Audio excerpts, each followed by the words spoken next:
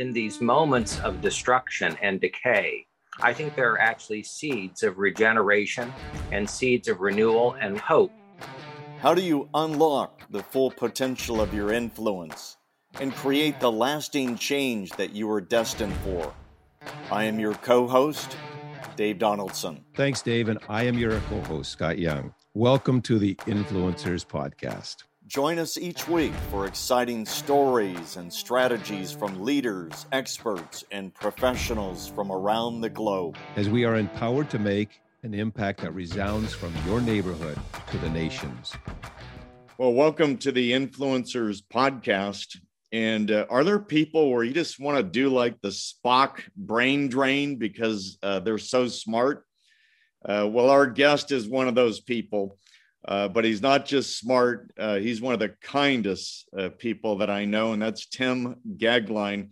Welcome, my good friend, to the Influencers Podcast. Well, I feel the same about you, Dave, and it is really an honor to be with you. Thank you so much for the invitation. Well, before I present your bio, which will be abbreviated because if I shared the whole thing, that would take up all of our time. But you got to tell us, you're one of the best dressed guys I've ever met, about the bow tie, because you've been wearing that as long as I've known you. My maternal grandfather was an occasional bow tie wearer. My father, who's my best friend, was a bow tie wearer in his younger days. And in fact, he looked so suave and debonair in his high school portrait. And it rubbed off on me. And not only were my grandfather and father totemic, in my life, but I'm also a great fan of Abraham Lincoln. And Lincoln was an inveterate Brooks Brothers man and a bow tie wearer. And I thought, you know what? That's all a pretty good standard.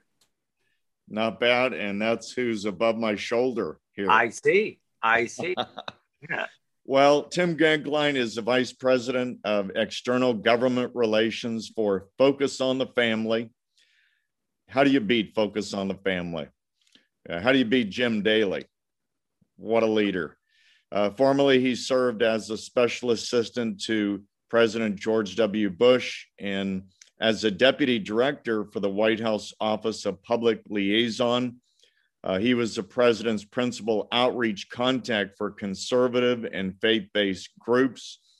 I had the pleasure of working with Tim there in Washington, D.C., and as part of this compassion revolution called the Faith-Based and Community Initiative. And Tim, you are a vanguard leader, lead blocker for faith-based organizations like ours to level the playing field so that we could pursue federal funds. But as important, we wanted to make sure that people in need had access to the best services. And many of our organizations were being really discriminated against unfairly. And so you and your team valiantly worked to tear those walls down. And what a great success that was and is.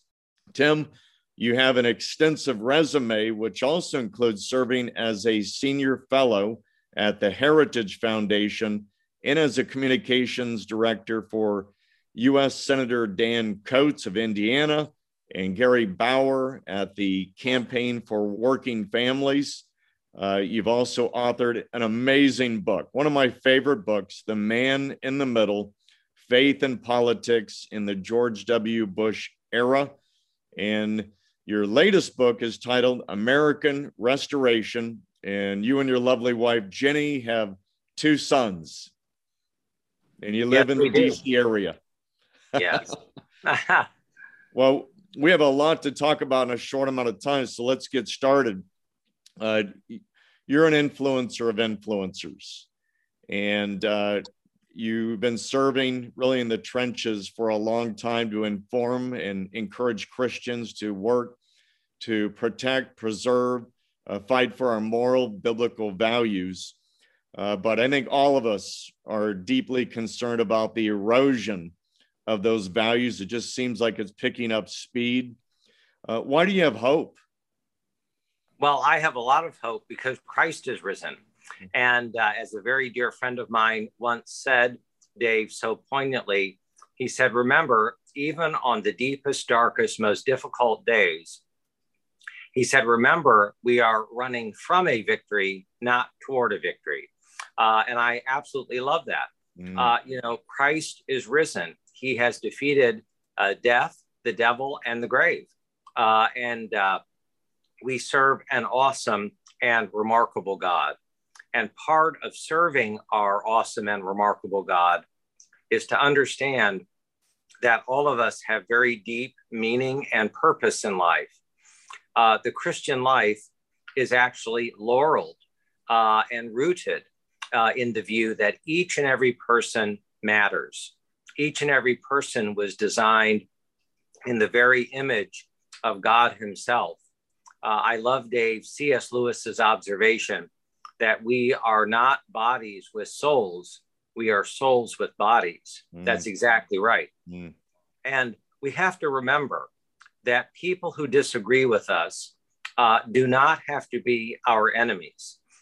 It's one of the most difficult things of all the years that I have lived and worked inside the Beltway, to your point, to have seen this remarkable decline on the part of some people, that someone who disagrees with me, someone who has a different viewpoint, must be my enemy, and that it somehow must become toxic and poisonous between us.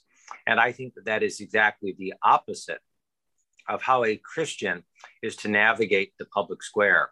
So I have a great deal of hope. I think there are people of goodwill on both sides of the aisle. Eisenhower famously was asked, how do you negotiate the tides of time in Washington? And he I think it was so beautiful. This is Eisenhower. He said, I don't spend a lot of time questioning other people's motivations. I like that. I think we can persuade people.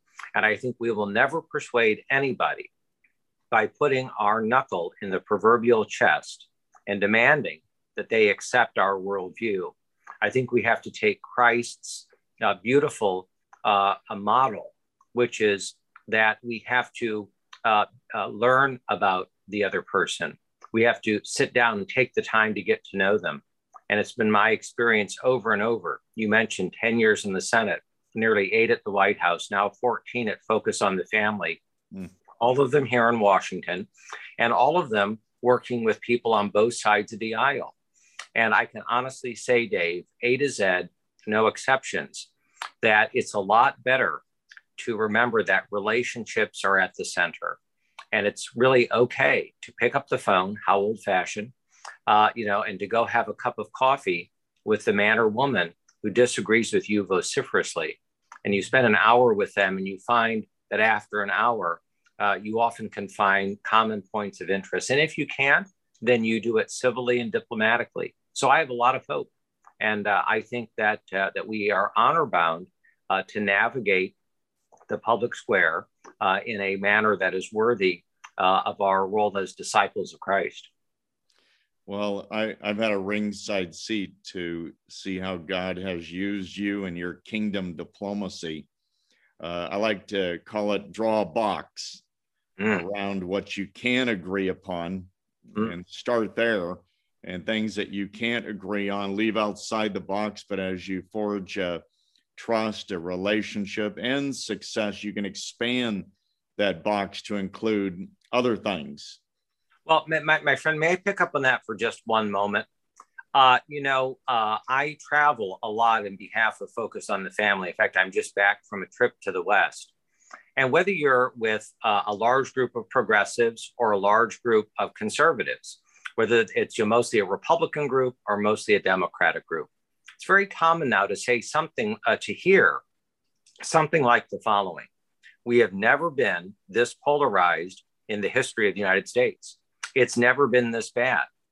And, I fundamentally reject that, not because people don't feel that weight and burden. Of course, we all do. But the fact is, in our remarkable history, 2/3 of Americans in the Revolutionary War period were either indifferent to the revolution or supporting the British. That's pretty remarkable. In the period of the Civil War, let's remember that by the end of the whole thing, 750,000 Americans were dead.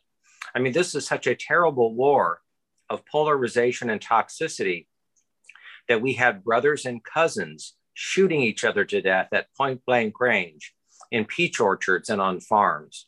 That's pretty toxic. Let's remember, if we can, for just a moment, the social and the moral revolution of the 1960s and 70s. Whole cities were burned to the ground. Students were shot on campuses. That's polarization. So I think we have to be very careful in the light of American history to say this is the worst it ever has been. That's just simply not the case. And I really do believe, Dave, that there are people of genuine goodwill who get up every day and say, how can I do it better? And obviously, there are a number of people who don't get up every day and say, how can I do it better? Welcome to fallen human nature. We are all sinners. We can point all the fingers at ourselves. But my sense, and I have a sneaking suspicion about this, is that in these moments of destruction and decay, I think there are actually seeds of regeneration and seeds of renewal and hope, that are attendant to the whole thing. And I think that the best years of us as a nation and as a people are actually ahead of us. I think the younger generation, I spent a lot of time with them. There's remarkable young men and women there, and they want something better. They want to be married. They want to have families. They want to have children. And they want to live in a country that is worthy of all the ideals that is the best of the American experience. I really believe that. And so I think that restoration is in fact possible indeed. Tell us a little bit about your book, American Restoration, and then I'd like to shift to asking you about where we're at with the sanctity of life. Well, those are two of my favorite topics. The first is American Restoration. Taking a step back, if I may, for a moment, I travel a lot, as I mentioned a moment ago. And then and now, I have been overwhelmed with people who say the following. I've never been more discouraged. If they have children or grandchildren, they say, I've never been more worried. And then they will say, I don't know what to do. And so after 4 or 5 years of hearing this kind of Trinitarian view of discouragement and despair, I thought to myself, I have an idea. I'm going to write a book with 15 chapters. And what it's going to do, it's going to outline not only what the major problems are facing America, and as I say, I do this in 15 chapters, one problem, as they say, per chapter. And then I offer in each chapter the way forward. I use real examples back to Abraham Lincoln. He was asked, what made you such an effective lawyer? He said, in essence, that it wasn't just about having good opinions, it was the ability to demonstrate. And so in each one of these major challenges and hurdles and problems facing America, in my book, American Restoration, I, as you know from having read it, I offer solutions in the way forward. I demonstrate examples from all over the country of the ways that Americans are actually seeking to restore and regenerate and renew, the communities and the cities in which they live. And I don't mind saying, especially to you, my great friend Dave, that so much of this has to begin in our church. It has to begin in our family. It has to begin on the block where we live, the neighborhood where we live. So many of the genuine solutions to our national problems begin most locally. I want to say just one thing, if I may, Dave. It was stunning to me in doing the research for this book. And I would talk with real people who have never been, more concerned about the country. And I would ask the most elemental question. Here it was. Do you know your next door neighbor? Do you know the people across the street? Overwhelmingly, this is anecdotal, not empirical. Overwhelmingly, people said, I don't. I don't know the people who live next door. I don't know the people who live across the street or down the block. I think that if we are serious about solutions, we have to think about the place where God has planted us. And that's very, very important. And with regard to the sanctity of human life, I've never been more hopeful since 1973, Roe against Wade.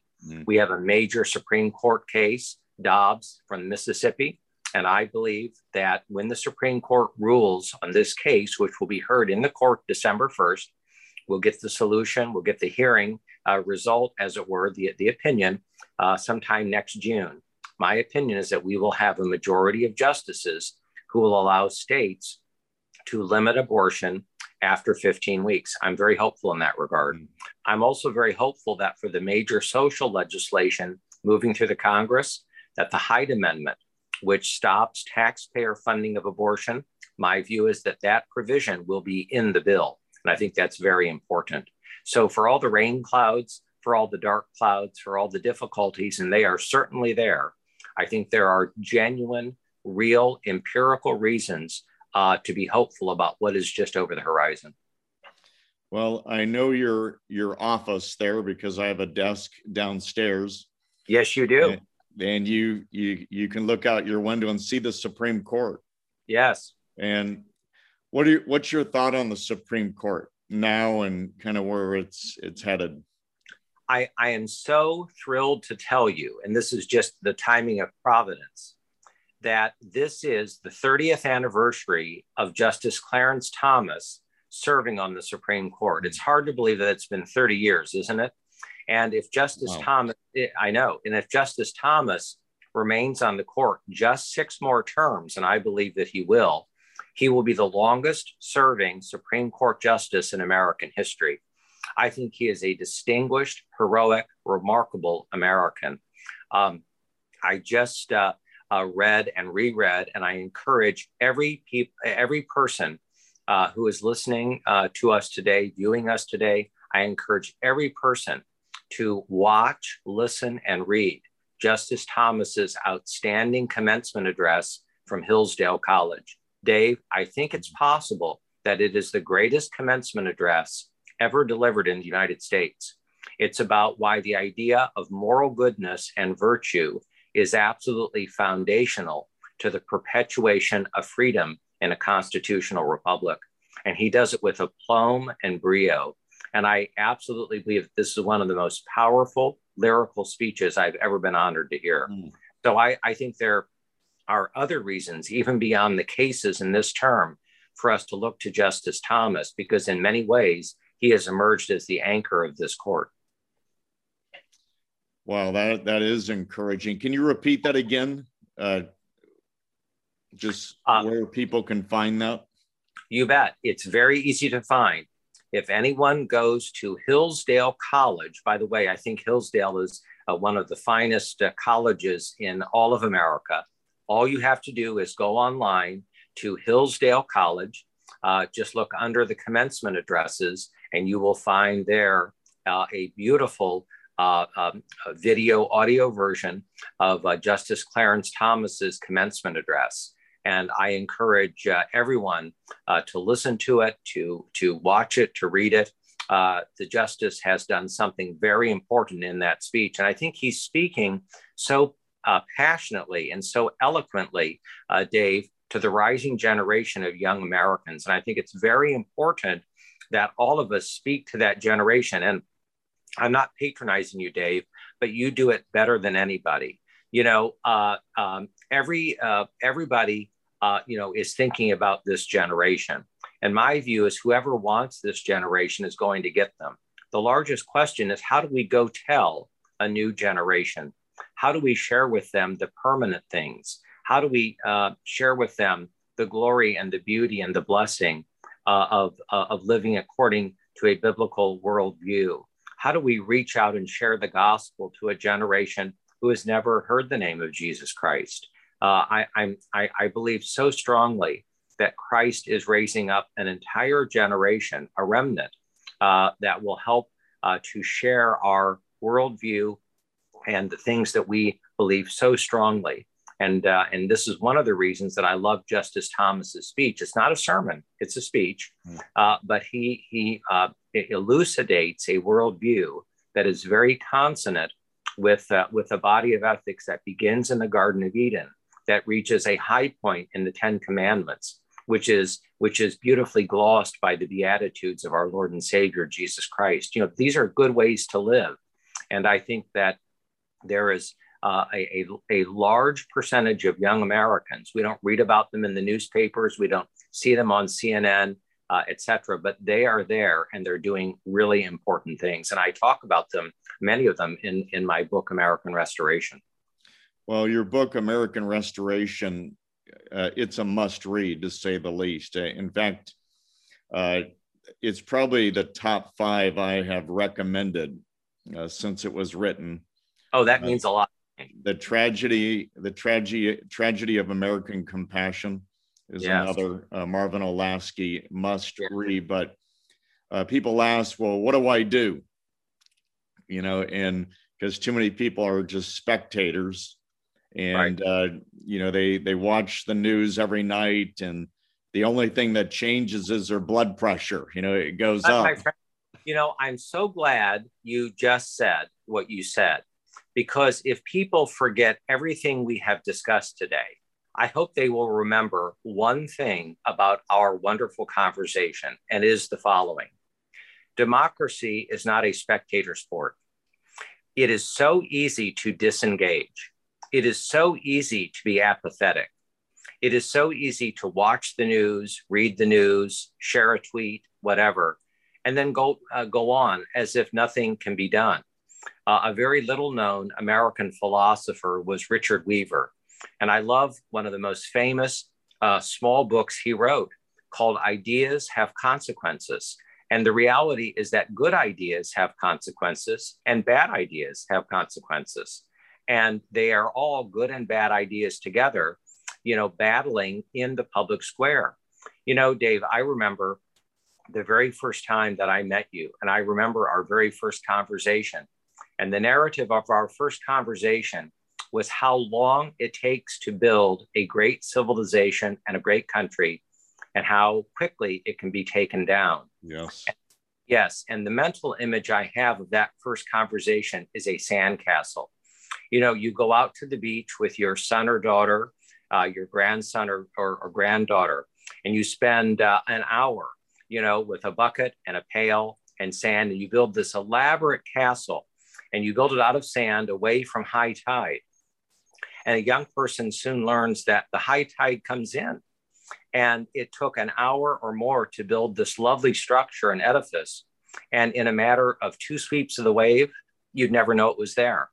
And I think that in the time that we are in Western civilization and in the American experience, I think we have to realize that we have to be cautious about bringing down sandcastles and how quickly all of the permanent things can be attempted to be swept away.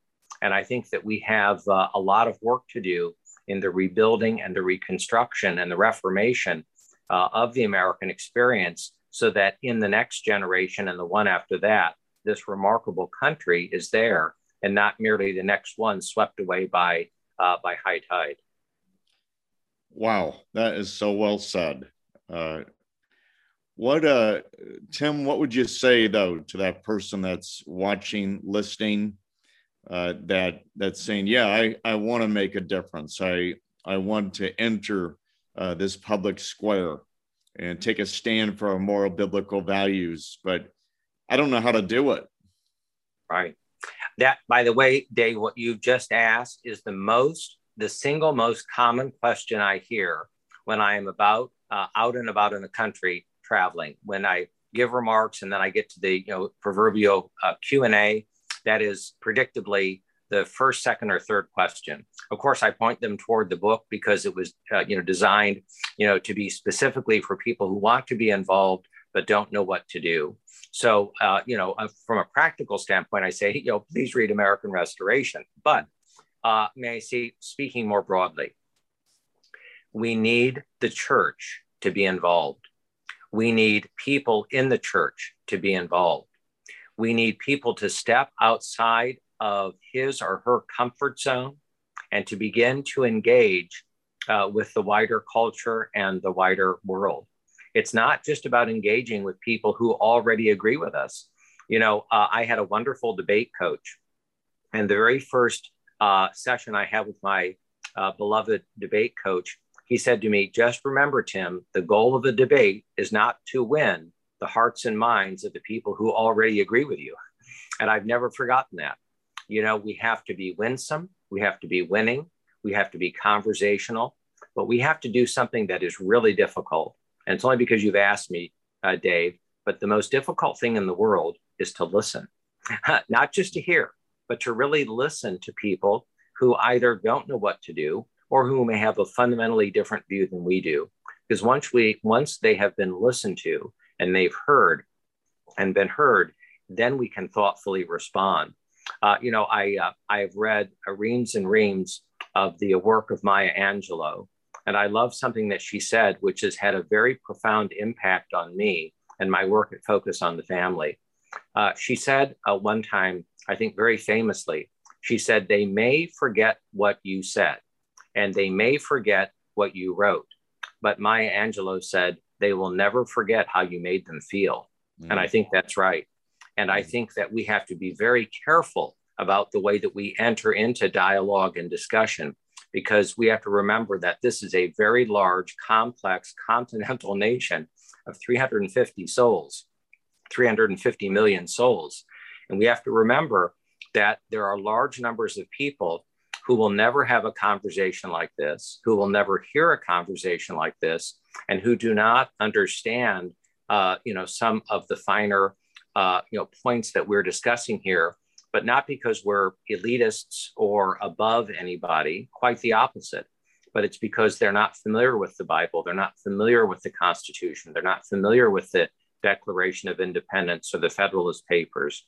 No one has ever come into their life and said, have you thought about reading these 5 or 6 books? Do you know who the figure of St. Paul is? Do you know who St. Peter is? Do you know why the relationship of Martha and Mary relative to Jesus, why it matters?